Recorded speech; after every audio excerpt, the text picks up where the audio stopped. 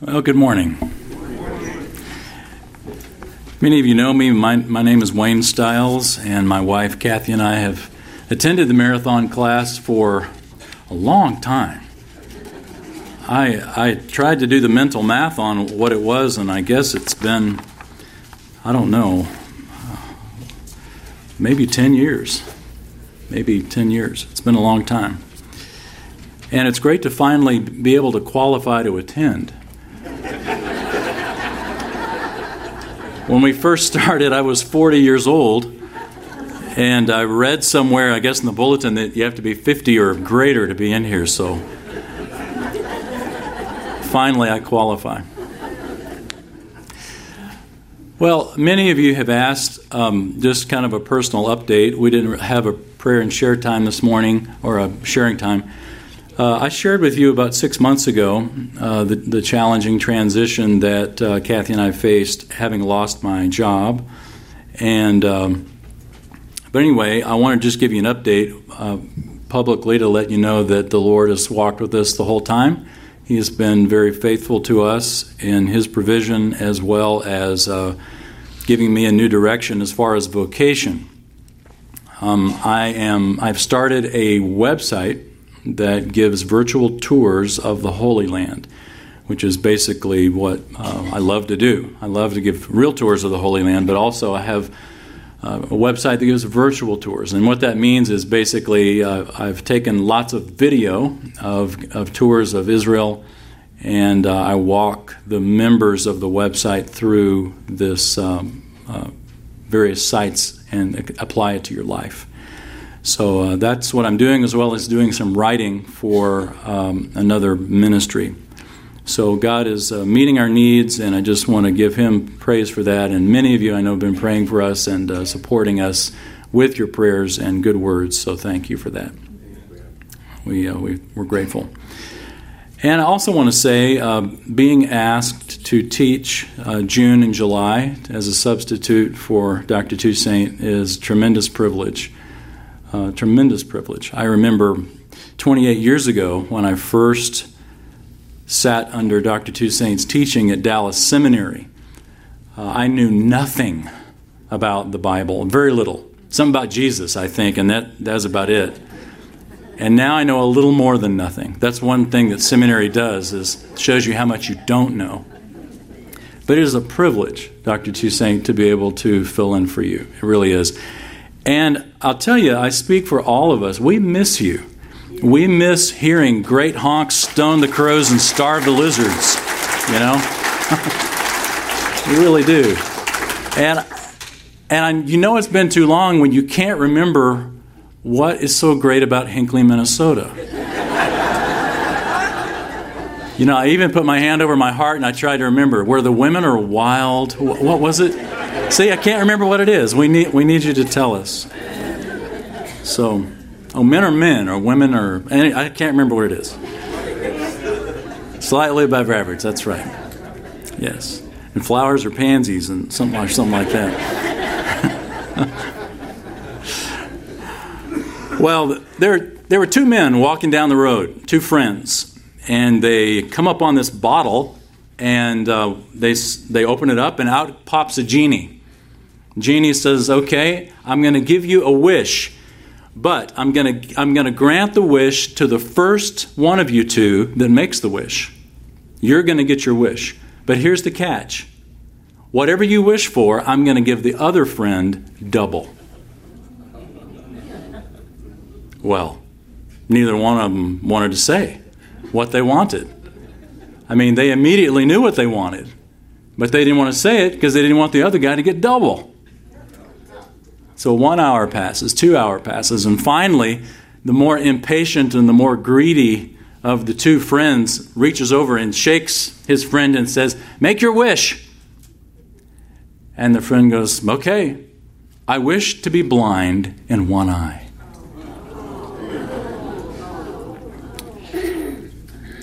The story is a parable of greed.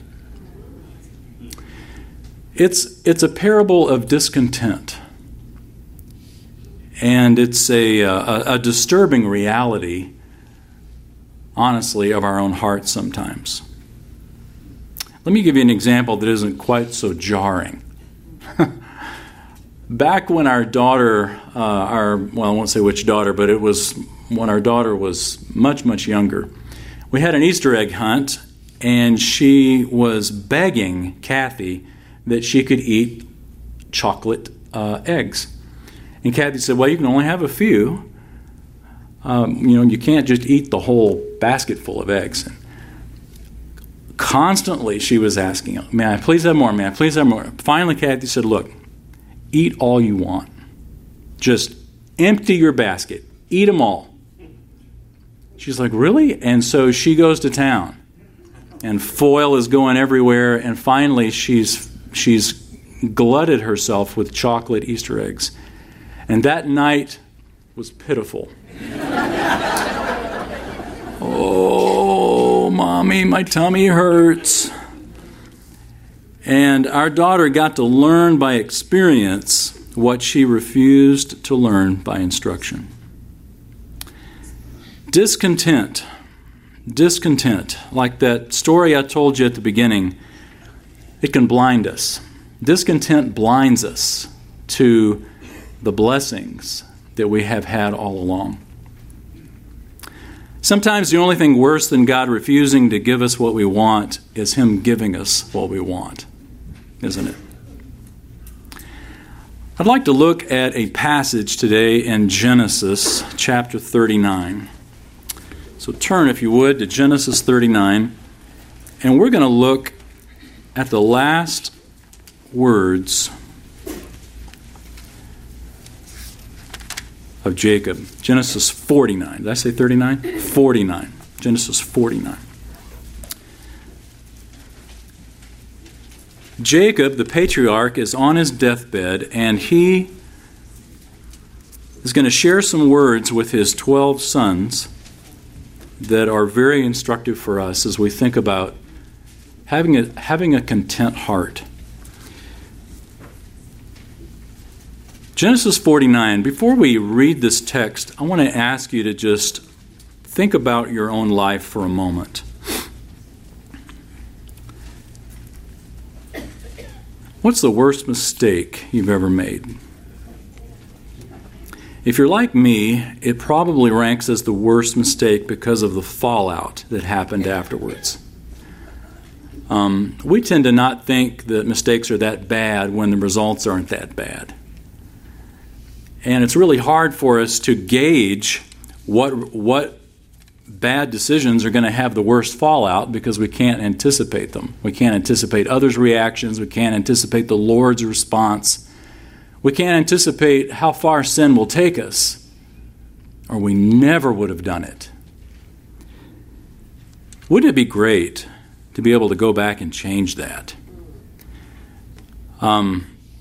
I think most of us would give a right arm to be able to go back and undo whatever it was that came to your mind when I asked, what's the one thing that you've done that you wish that you hadn't done? Wouldn't it be great to change the past? Well, we can't change the past that was.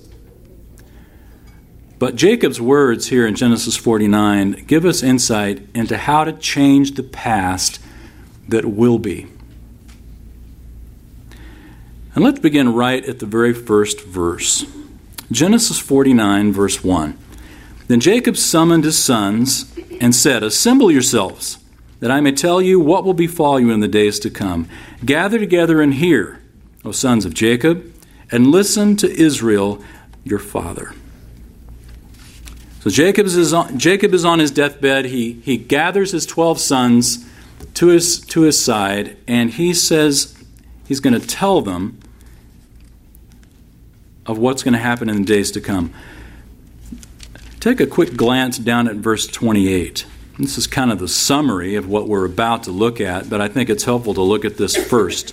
Verse 28, all these are the 12 tribes of Israel, and this is what their father said to them when he blessed them. He blessed them, every one with the blessing appropriate to him. So Jacob is blessing each of his 12 sons with the blessing that's appropriate to each one. And sometimes that blessing comes as an official censure, as it were, which sort of stretches the definition of blessing. But final words or benediction, it's Jacob's final words to his sons about their future, and he speaks to each one appropriately. And the first one that he speaks to is the one that was born first, Reuben.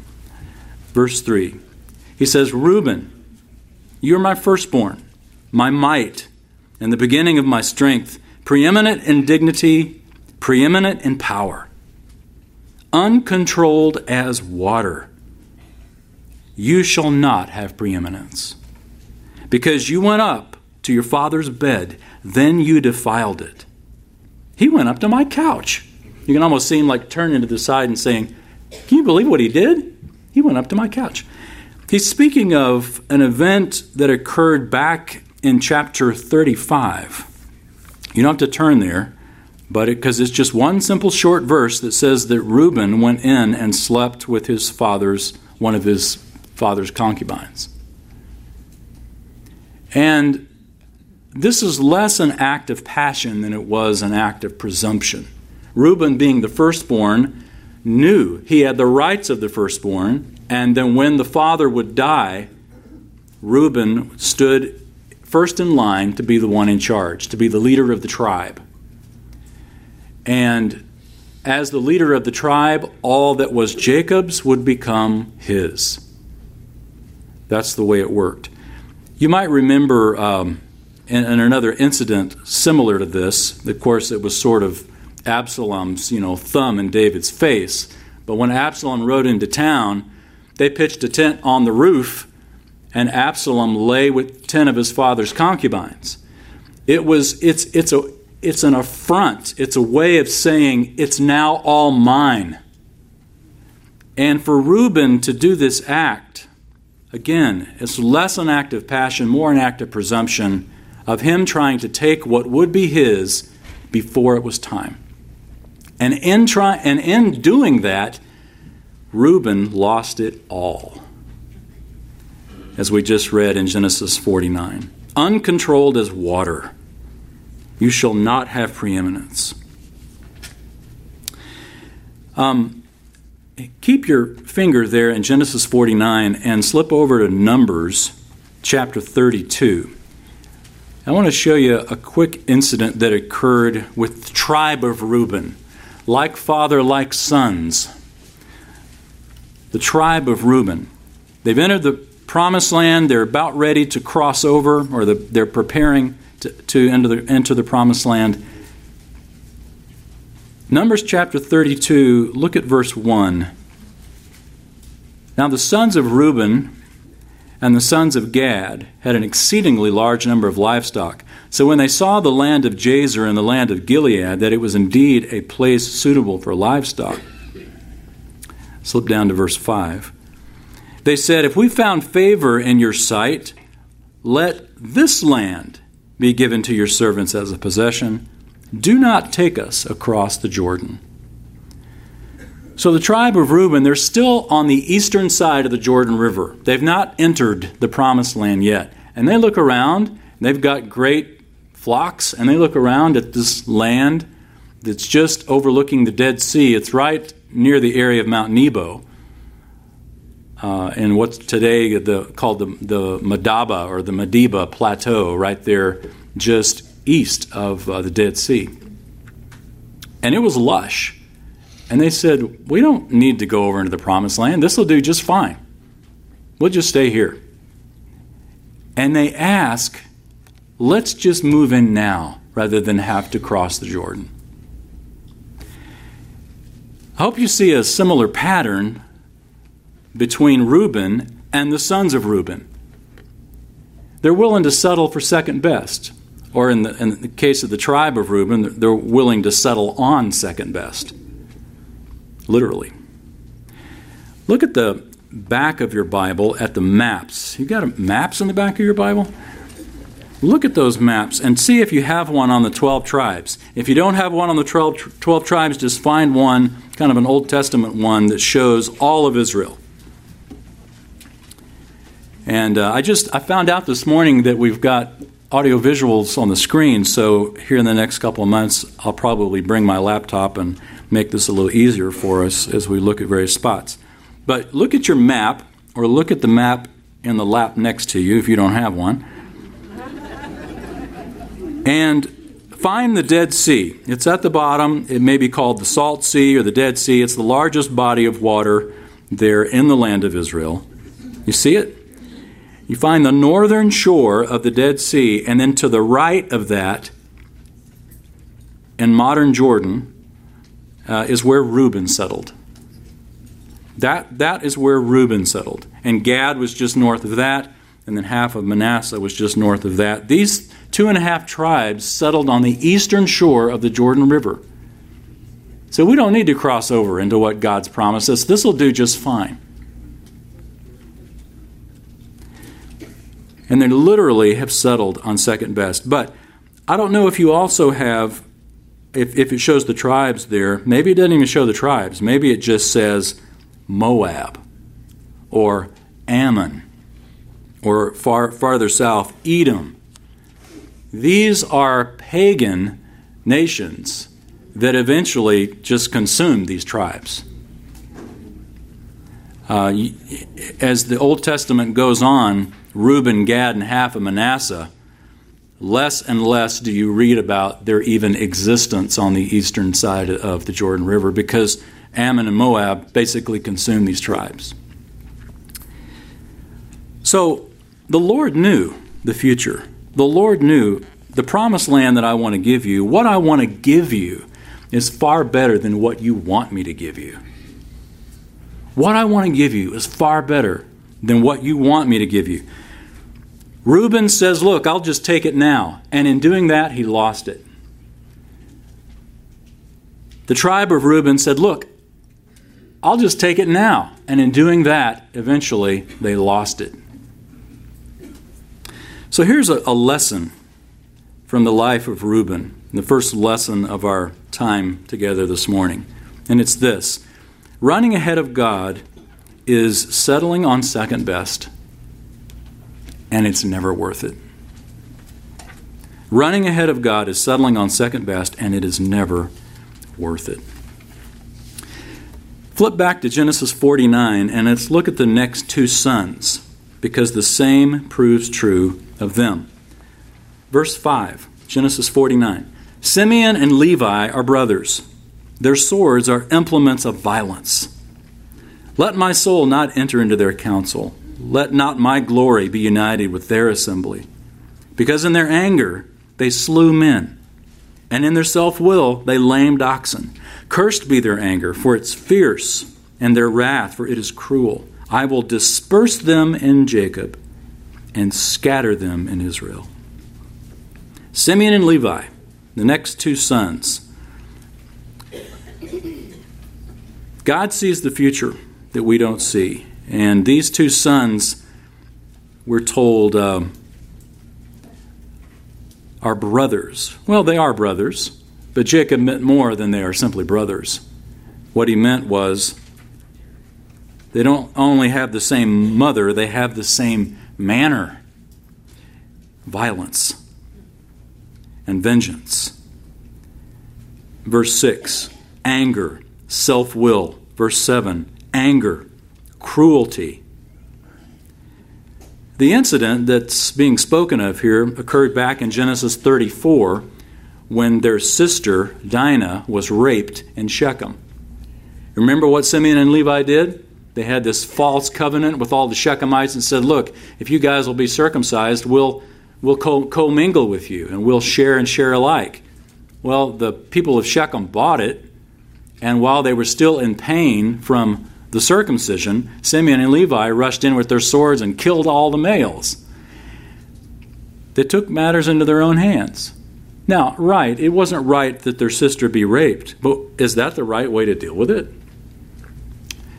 The Lord thought otherwise, and Jacob thought otherwise, and as a result, Simeon and Levi also ran ahead of God's will. God sees the future. God sees the future that we can't see, and as a result, He knows the results and the fallout that are going to occur if we don't wait on him. The tragedy here of Reuben is that he lost what he could have had. The tragedy of Simeon and Levi is that they also were, in a sense, consumed with the future. You read the end of verse 7, it says, I will disperse them in Jacob, and I will scatter them in Israel.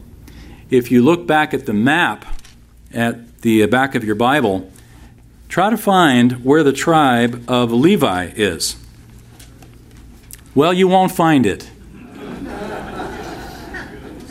Because the Levites had no inheritance. The Lord was their inheritance, but as far as physical land, all they had were 48 Levitical cities that were scattered all throughout Israel, but they had no place of their own. What Jacob said turned out to be true. I will scatter them in Israel. And then Simeon, now he has a spot inside of Judah. And eventually, the tribe of Simeon was consumed by Judah and basically disappeared as far as its land.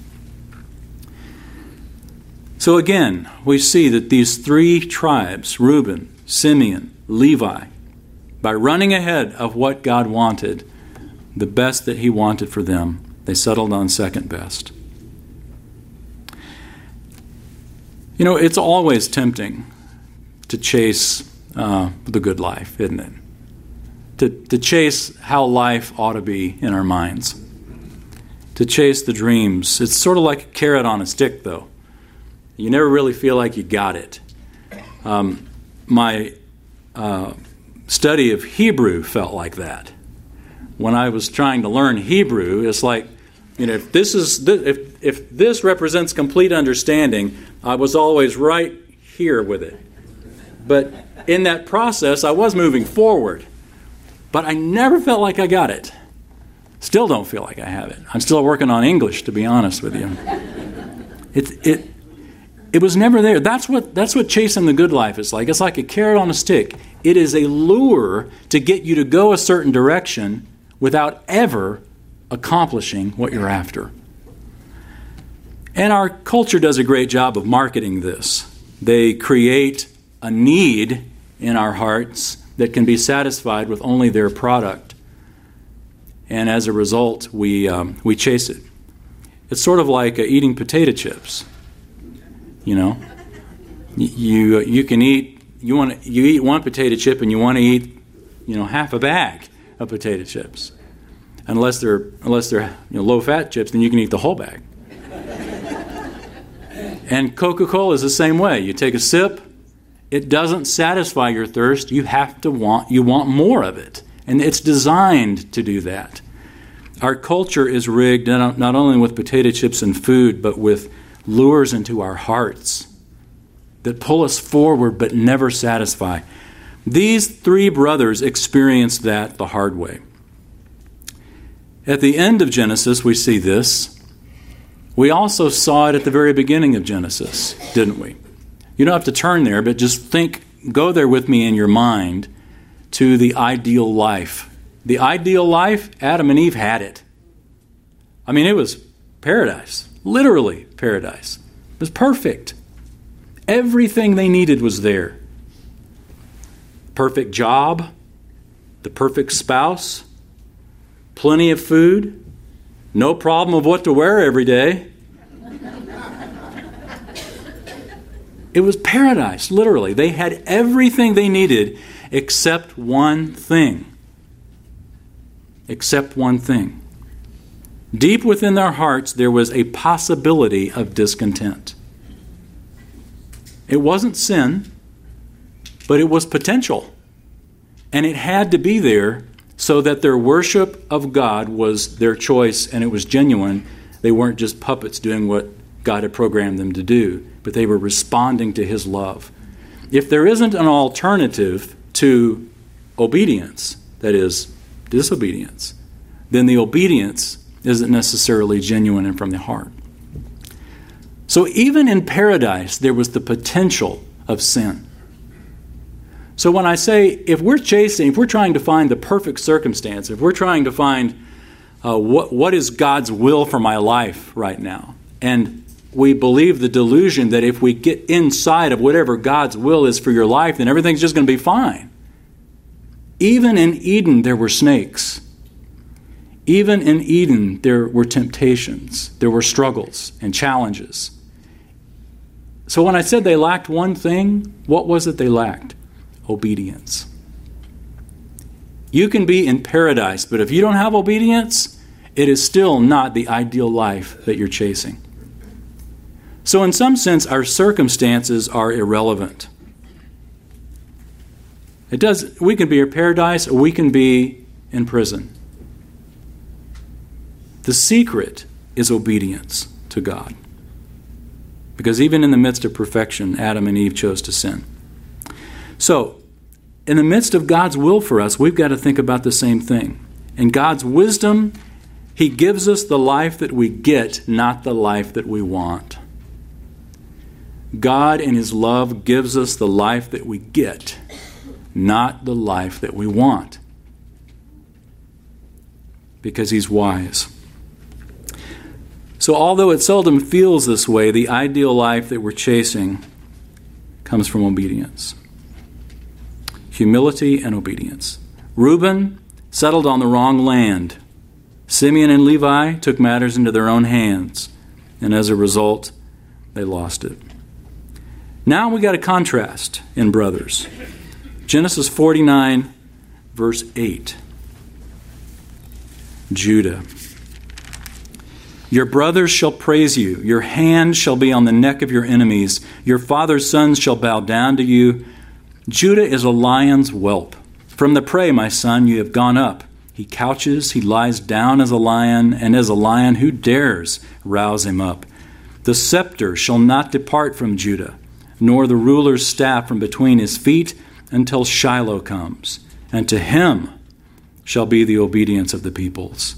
He ties his foal to the vine, and his donkey's colt to the choice vine. He washes his garments in wine, and his robes in the blood of grapes. His eyes are dull from wine, and his teeth white from milk. Judah. Now, Judah had done his share of foolish mistakes. We could easily go back in Genesis and wag our finger at Judah. Judah was the one that had the bright idea to sell Joseph into slavery. Judah was the one that had the bright idea to visit a prostitute. Turns out it was his daughter-in-law. How was he to know that? But here's the one thing that Judah did do. He came clean. In each of those instances, he repented. And he realized that was a mistake. And ultimately, Judah, you remember in the story of Joseph how Judah was the one that said, look, don't imprison Benjamin, take me instead. Let Benjamin go back. Judah was the one that basically said, I'll give my life for his. And the blessing of the Abrahamic covenant passed over the first three sons, and it landed on the fourth son, Judah. It would be through Judah that the blessing of the Abrahamic covenant would pass ultimately through the tribe of Judah, the Lion of Judah, Jesus Christ. Which gives us a great insight here into all this lion's whelp and prey and couches and lying down and rousing up. The speaking of the Lion of Judah ultimately is found in the Lord Jesus Christ. And we see that also in verse 10 where it says that the scepter, meaning the ruler's staff, is not going to depart from Judah. Judah is the one that's going to have the kings. Judah is the one through whom the right to rule is going to pass until it comes to Shiloh. You've got there in verse 10 this phrase, until Shiloh comes. Now some of you may not have that. Some of you may have an actual translation of the word Shiloh. The word Shiloh in Hebrew comes from a word that it could also simply refer to the one to whom it belongs. In fact, my margin says, until he comes to Shiloh, or until he comes to whom it belongs. I think if you have the New International Version, it may say something similar to that. But it's speaking of Christ, the one to whom it belongs. And the Apostle John knew this. The Apostle John obviously had this kind of insight when he said that we beheld the glory of Jesus, and he dwelt among us. John 1, verse 14. He dwelt among us. And that word dwelt means tabernacle. And the idea of the tabernacle, what was the name of the place where, when they finally entered the land, the glory of God and the Ark of the Covenant inside the tabernacle, what was the name of the place where that tabernacle dwelt? It was Shiloh. Exactly. And so the insight of bringing all this together of the ruler's staff is going to go all the way through Judah until Shiloh comes. The ultimate one that represents the embodiment of God's glory on earth. We're not talking about Shiloh in the tabernacle. We're talking about the ultimate Shiloh. And notice that, at least in my Bible, Shiloh is capitalized. It's a person. It's not just a place. The place is simply a metaphor of ultimately Jesus Christ, the Lion of Judah. He tabernacled among us. In fact, I think Young's literal translation says that he became flesh and did tabernacle among us. So these metaphors that are given here of Judah are rich. And, of course, in hindsight, we can look back on them and have great understanding. But, of course, initially, they were probably scratching their heads like, lion? And Shiloh? What does all this mean? And then this next part about all this wine. I mean, good grief. A lot of wine there, verse 11. Wash his garment in wine, blood of grapes. His eyes are dull from wine. It's a lot of wine. What's all the wine and the teeth white from an abundance of milk? This milk and wine is talking about a time of prosperity that the Scripture would ultimately reveal to be in the Messiah's kingdom, which is why when Jesus, his first miracle was an abundance of wine. And Mary knew this because she hinted at Jesus, they're out of wine, meaning hint, hint, be a great time to get this whole kingdom thing rolling. And Jesus' answer to her, it says, woman, it's not my time yet. He didn't mean it wasn't time to help out the wedding party, because he did that. It means it's not my time yet to go ahead and start the kingdom. Mary understood that the abundance of wine ultimately pointed to the beginning of the kingdom. And that's what Jacob is pointing to through the tribe of Judah. Well, we're not going to go through every one of these brothers. Most of them are kind of sidebars anyway, as far as the importance of their application to our lives. But let's skip over a bunch of them and look down at verse 22 at Joseph.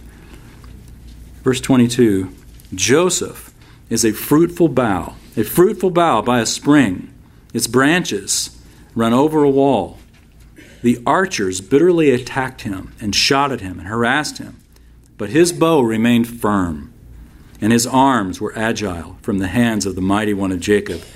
From there is the shepherd, the stone of Israel, from the God of your father who helps you, and by the Almighty who blesses you, with blessings of heaven above, blessings of the deep that lie beneath, blessings of the breast and of the womb. The blessings of your father have surpassed the blessings of my ancestor. Up to the utmost bound of the everlasting hills may they be upon the head of Joseph, and on the crown of the head of the one distinguished among his brothers. It's a lot of blessing. A lot of blessing. 5 times Jacob uses this word in reference to Joseph. Joseph was blessed because even though the archers bitterly attacked him, that's a veiled reference to his brothers standing around. Even though these archers attacked you, you stood firm. You clung to God in the midst of all your trials.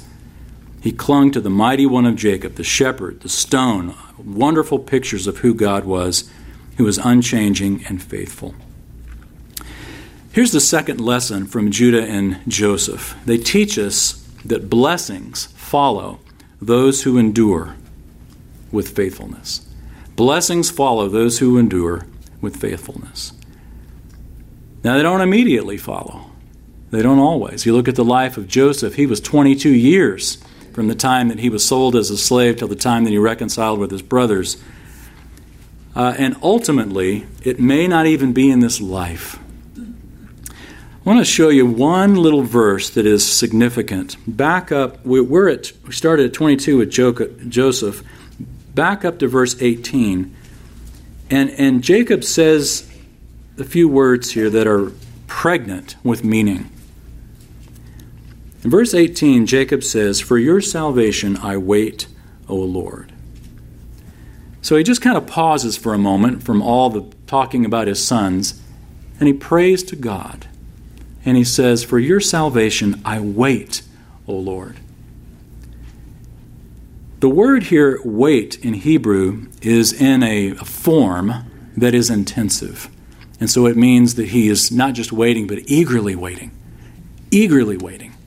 for God. And he says, "I'm waiting for your salvation." Now, that could mean a lot of things. But remember, Jacob's on his deathbed. So he's not talking about physical salvation because he's dying, and he knows he's dying. So he's talking about something much greater. "I wait for your salvation, O Lord." The word there for salvation is the word, I don't want to make too much of this, but it's the word Yeshua. I don't think Jacob had Jesus in mind, but Jesus' words, Jesus' name, the word means the Lord saves. "For your salvation I wait, O Lord." Jacob is looking to the resurrection. He is not looking to a physical salvation that's going to happen then and there. He's looking to the far future and the resurrection. And if we look again once at the very end of this chapter, just kind of scan those verses, I won't read them, but from verses 29 and following, Jacob charges his sons to bury him in the cave of Machpelah in Canaan. So they're in Egypt. And he says, "I want you to take my body and I want you to bury it back with Abraham and Isaac in the cave of Machpelah. Because I believe in the future of what God has promised us in that land. I will be resurrected, and that's where I want to be." So Jacob is looking to the future. And I bring that up as I mentioned this second lesson. Blessings follow those who endure with faithfulness. You may endure with faithfulness all your life. You may have. You may be at a stage in your life where you feel like, you know what? I've been faithful all my life, and I'm still waiting for God's blessing. You know what? So was Jacob. So was Jacob. And Jacob's mindset here was, "I wait for your salvation, O Lord. I eagerly wait for your salvation." Jacob was looking to the resurrection. He wasn't looking to this life. We see people running ahead here, these brothers, Reuben, Simeon, Levi, running ahead and grabbing too soon. And they ultimately lost it. And they found, it's like grasping oil, the Proverbs talk about. It doesn't work. When you chase the carrot on the stick in this life, it just doesn't work. So let me ask you, what are you asking God for right now? What are you asking God for right now? What if he actually said yes? Would that be a blessing? It might be. Might be great. Remember John the Baptist? As he was imprisoned in the prison there at Machaerus, and Antipas was about to lop his head off, John the Baptist was looking around going, "Where are the blessings I preached about? Where is this Messiah? Is he the Messiah?" And he sent messengers to ask, "Are you the one? Are you the expected one? Or should we expect somebody else? Because you haven't really met my expectations of the expected one." And Jesus graciously sends a message back and says, "Don't lose heart. Don't lose heart about me." John's hope was a good hope, wasn't it? It was the kingdom. But John wanted the kingdom right then, as did everybody else. And honestly, that's what you and I are after too. We're after the kingdom right now. Thy kingdom come today. In fact, Lord, let me tell you what that would look like. What are you asking for right now? Maybe a great thing, but I tell you what God wants to give you is far greater than what you want Him to give you. You got a great picture of what God's blessing in your life would look like. That's great. But the life God gives you is greater than the life God wants to give you, because God is sovereign and God's got a plan. And what He wants to do in your heart is greater than what you want Him to do on the outside. Remember Israel? I hear zippers. Are we supposed to stop at 11:45 or 12? 12. Zippers are kind of the informal cue that you're done. I hate zippers, by the way. Why did anybody invent Bibles with zippers? Okay, so I just want to make sure. Still got 10 and a half minutes here. What are you asking God for? What did Israel ask God for? Lord, we're tired of all these judges. We want a king like all the other nations. Give us a king like all the other nations. We want to be like all the other nations. We don't want to be like what you want us to be. Give us a king. God says, okay, I'll give you exactly what you want. And it was terrible. Saul was a horrible king. And incidentally, Saul wasn't from Judah. Didn't give him what? The Lord didn't give them what He wanted to give them, which would be a man after His own heart from David, like David gave him Saul from Benjamin. James and John, Lord, give us the best seats in the house. You know, you can have the throne, that's for you, but let us sit on your right and on your left. Jesus says, you don't know what you're asking. Do you really want me to say yes to that? Because can you drink the cup I'm going to drink? It's going to be hard. Mary and Martha, Lord, if you had only been here, my brother would not have died. You know, that's right. If I'd been there, I could have saved him from dying. But by allowing him to die, I give you the joy of experiencing a resurrection, which is far greater than a healing. What would you like to experience? A healing or a resurrection? You see, we're asking God for things right now, and the most gracious answer, only eternity is going to reveal how God's best answer to us was saying no. And how sometimes His judgment in our lives is when He says yes. Is that really what you want? I'll give it to you. But it'll give leanness in your soul. So I don't know your situation today, and yet I know your situation today, because your life is hard. Life is hard. It's intended by God not to be a life that requires faith. There's no circumstance that you're ever going to be in that doesn't require faith. You're never going to get to a point in your spiritual life where you think, finally, Lord, I've arrived. No more faith is required. You got to have faith. Even the Apostle Paul, even the Apostle Peter, you read their stories, they had to have faith. Let me just share with you a metaphor that I hope you don't forget. Think about an apple. And when you get down to the inside of an apple, there are seeds in that apple. Now, you could pull them out and you could count them. Anybody can count the seeds that are in an apple. But only God can count the apples that are in a seed. Only God knows the full potential that's inside that little bitty seed. And I use that as a metaphor for two gardens. We've seen one, as we've talked about Adam in the garden and the decision that he ultimately made or was responsible for making, and that was the fall of the whole human race. But there was another garden and another man and another time that also made a decision that affected the whole human race. And Paul contrasts these two gardens and two men and two decisions in Romans 5, where he talks about the one man, all fell, and the other man, Christ, all were potentially made righteous. Adam never would have done what he did if he had known the full potential of it. Now, think back to the worst thing in your life that you've done. You never would have done that if you had known the full potential of it. You can't go back and change that, but here's what you can change. You can't change the past that was. You can change the past that will be. And we're given a glimpse of these brothers' successes and failures all throughout Genesis. And there's a pinnacle right here at Jacob's deathbed. Genesis 49, all 12 tribes are mentioned here, the good, the bad, and the ugly. And we're told that the decisions that they made had an effect on their future and their children's future and their tribes to come after them. Same is true of us. It's never too late to begin to change and to follow God and to be faithful to Him. You may think, this little decision doesn't matter. Remember the apple.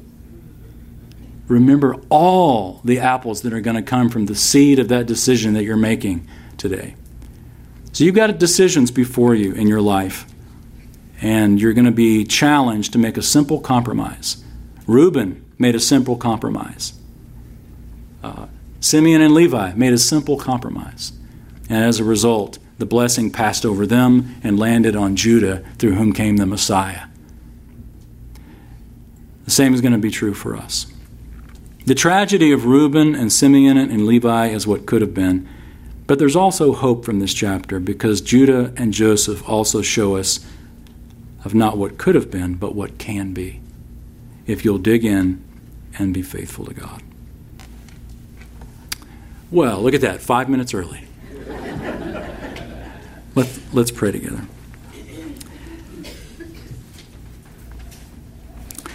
Our Father, we thank you today for Genesis 49 and the words that Jacob on his deathbed shared with his sons, and by the inspiration of your Spirit have shared with us. These aren't just words of an old man giving blessing and chastisement to his sons, but they're words of the Holy Spirit speaking to hearts that are open and teachable today. Are we teachable today, Lord? Keep our hearts open to these truths. May we not be like Reuben and Simeon and Levi that rushed ahead, that took matters into our own hands, that decided that what we want is going to be far better than what you want to give us.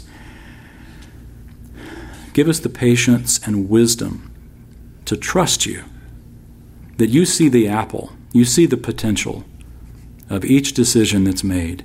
And so while what is immediately in front of us may look wonderful, God, give us the strength today to wait upon you for what you will make wonderful in your timing. Satan would tell us when we're young that we have plenty of time to follow you. And then Satan tells us when we're old that too much water has passed under the bridge, why start now? But you would tell us, Father, that today is the day that we rededicate our lives to you, our hearts to you, and we rededicate every simple decision that we make to obedience and trust the results with you. And it's in your name we pray. Amen.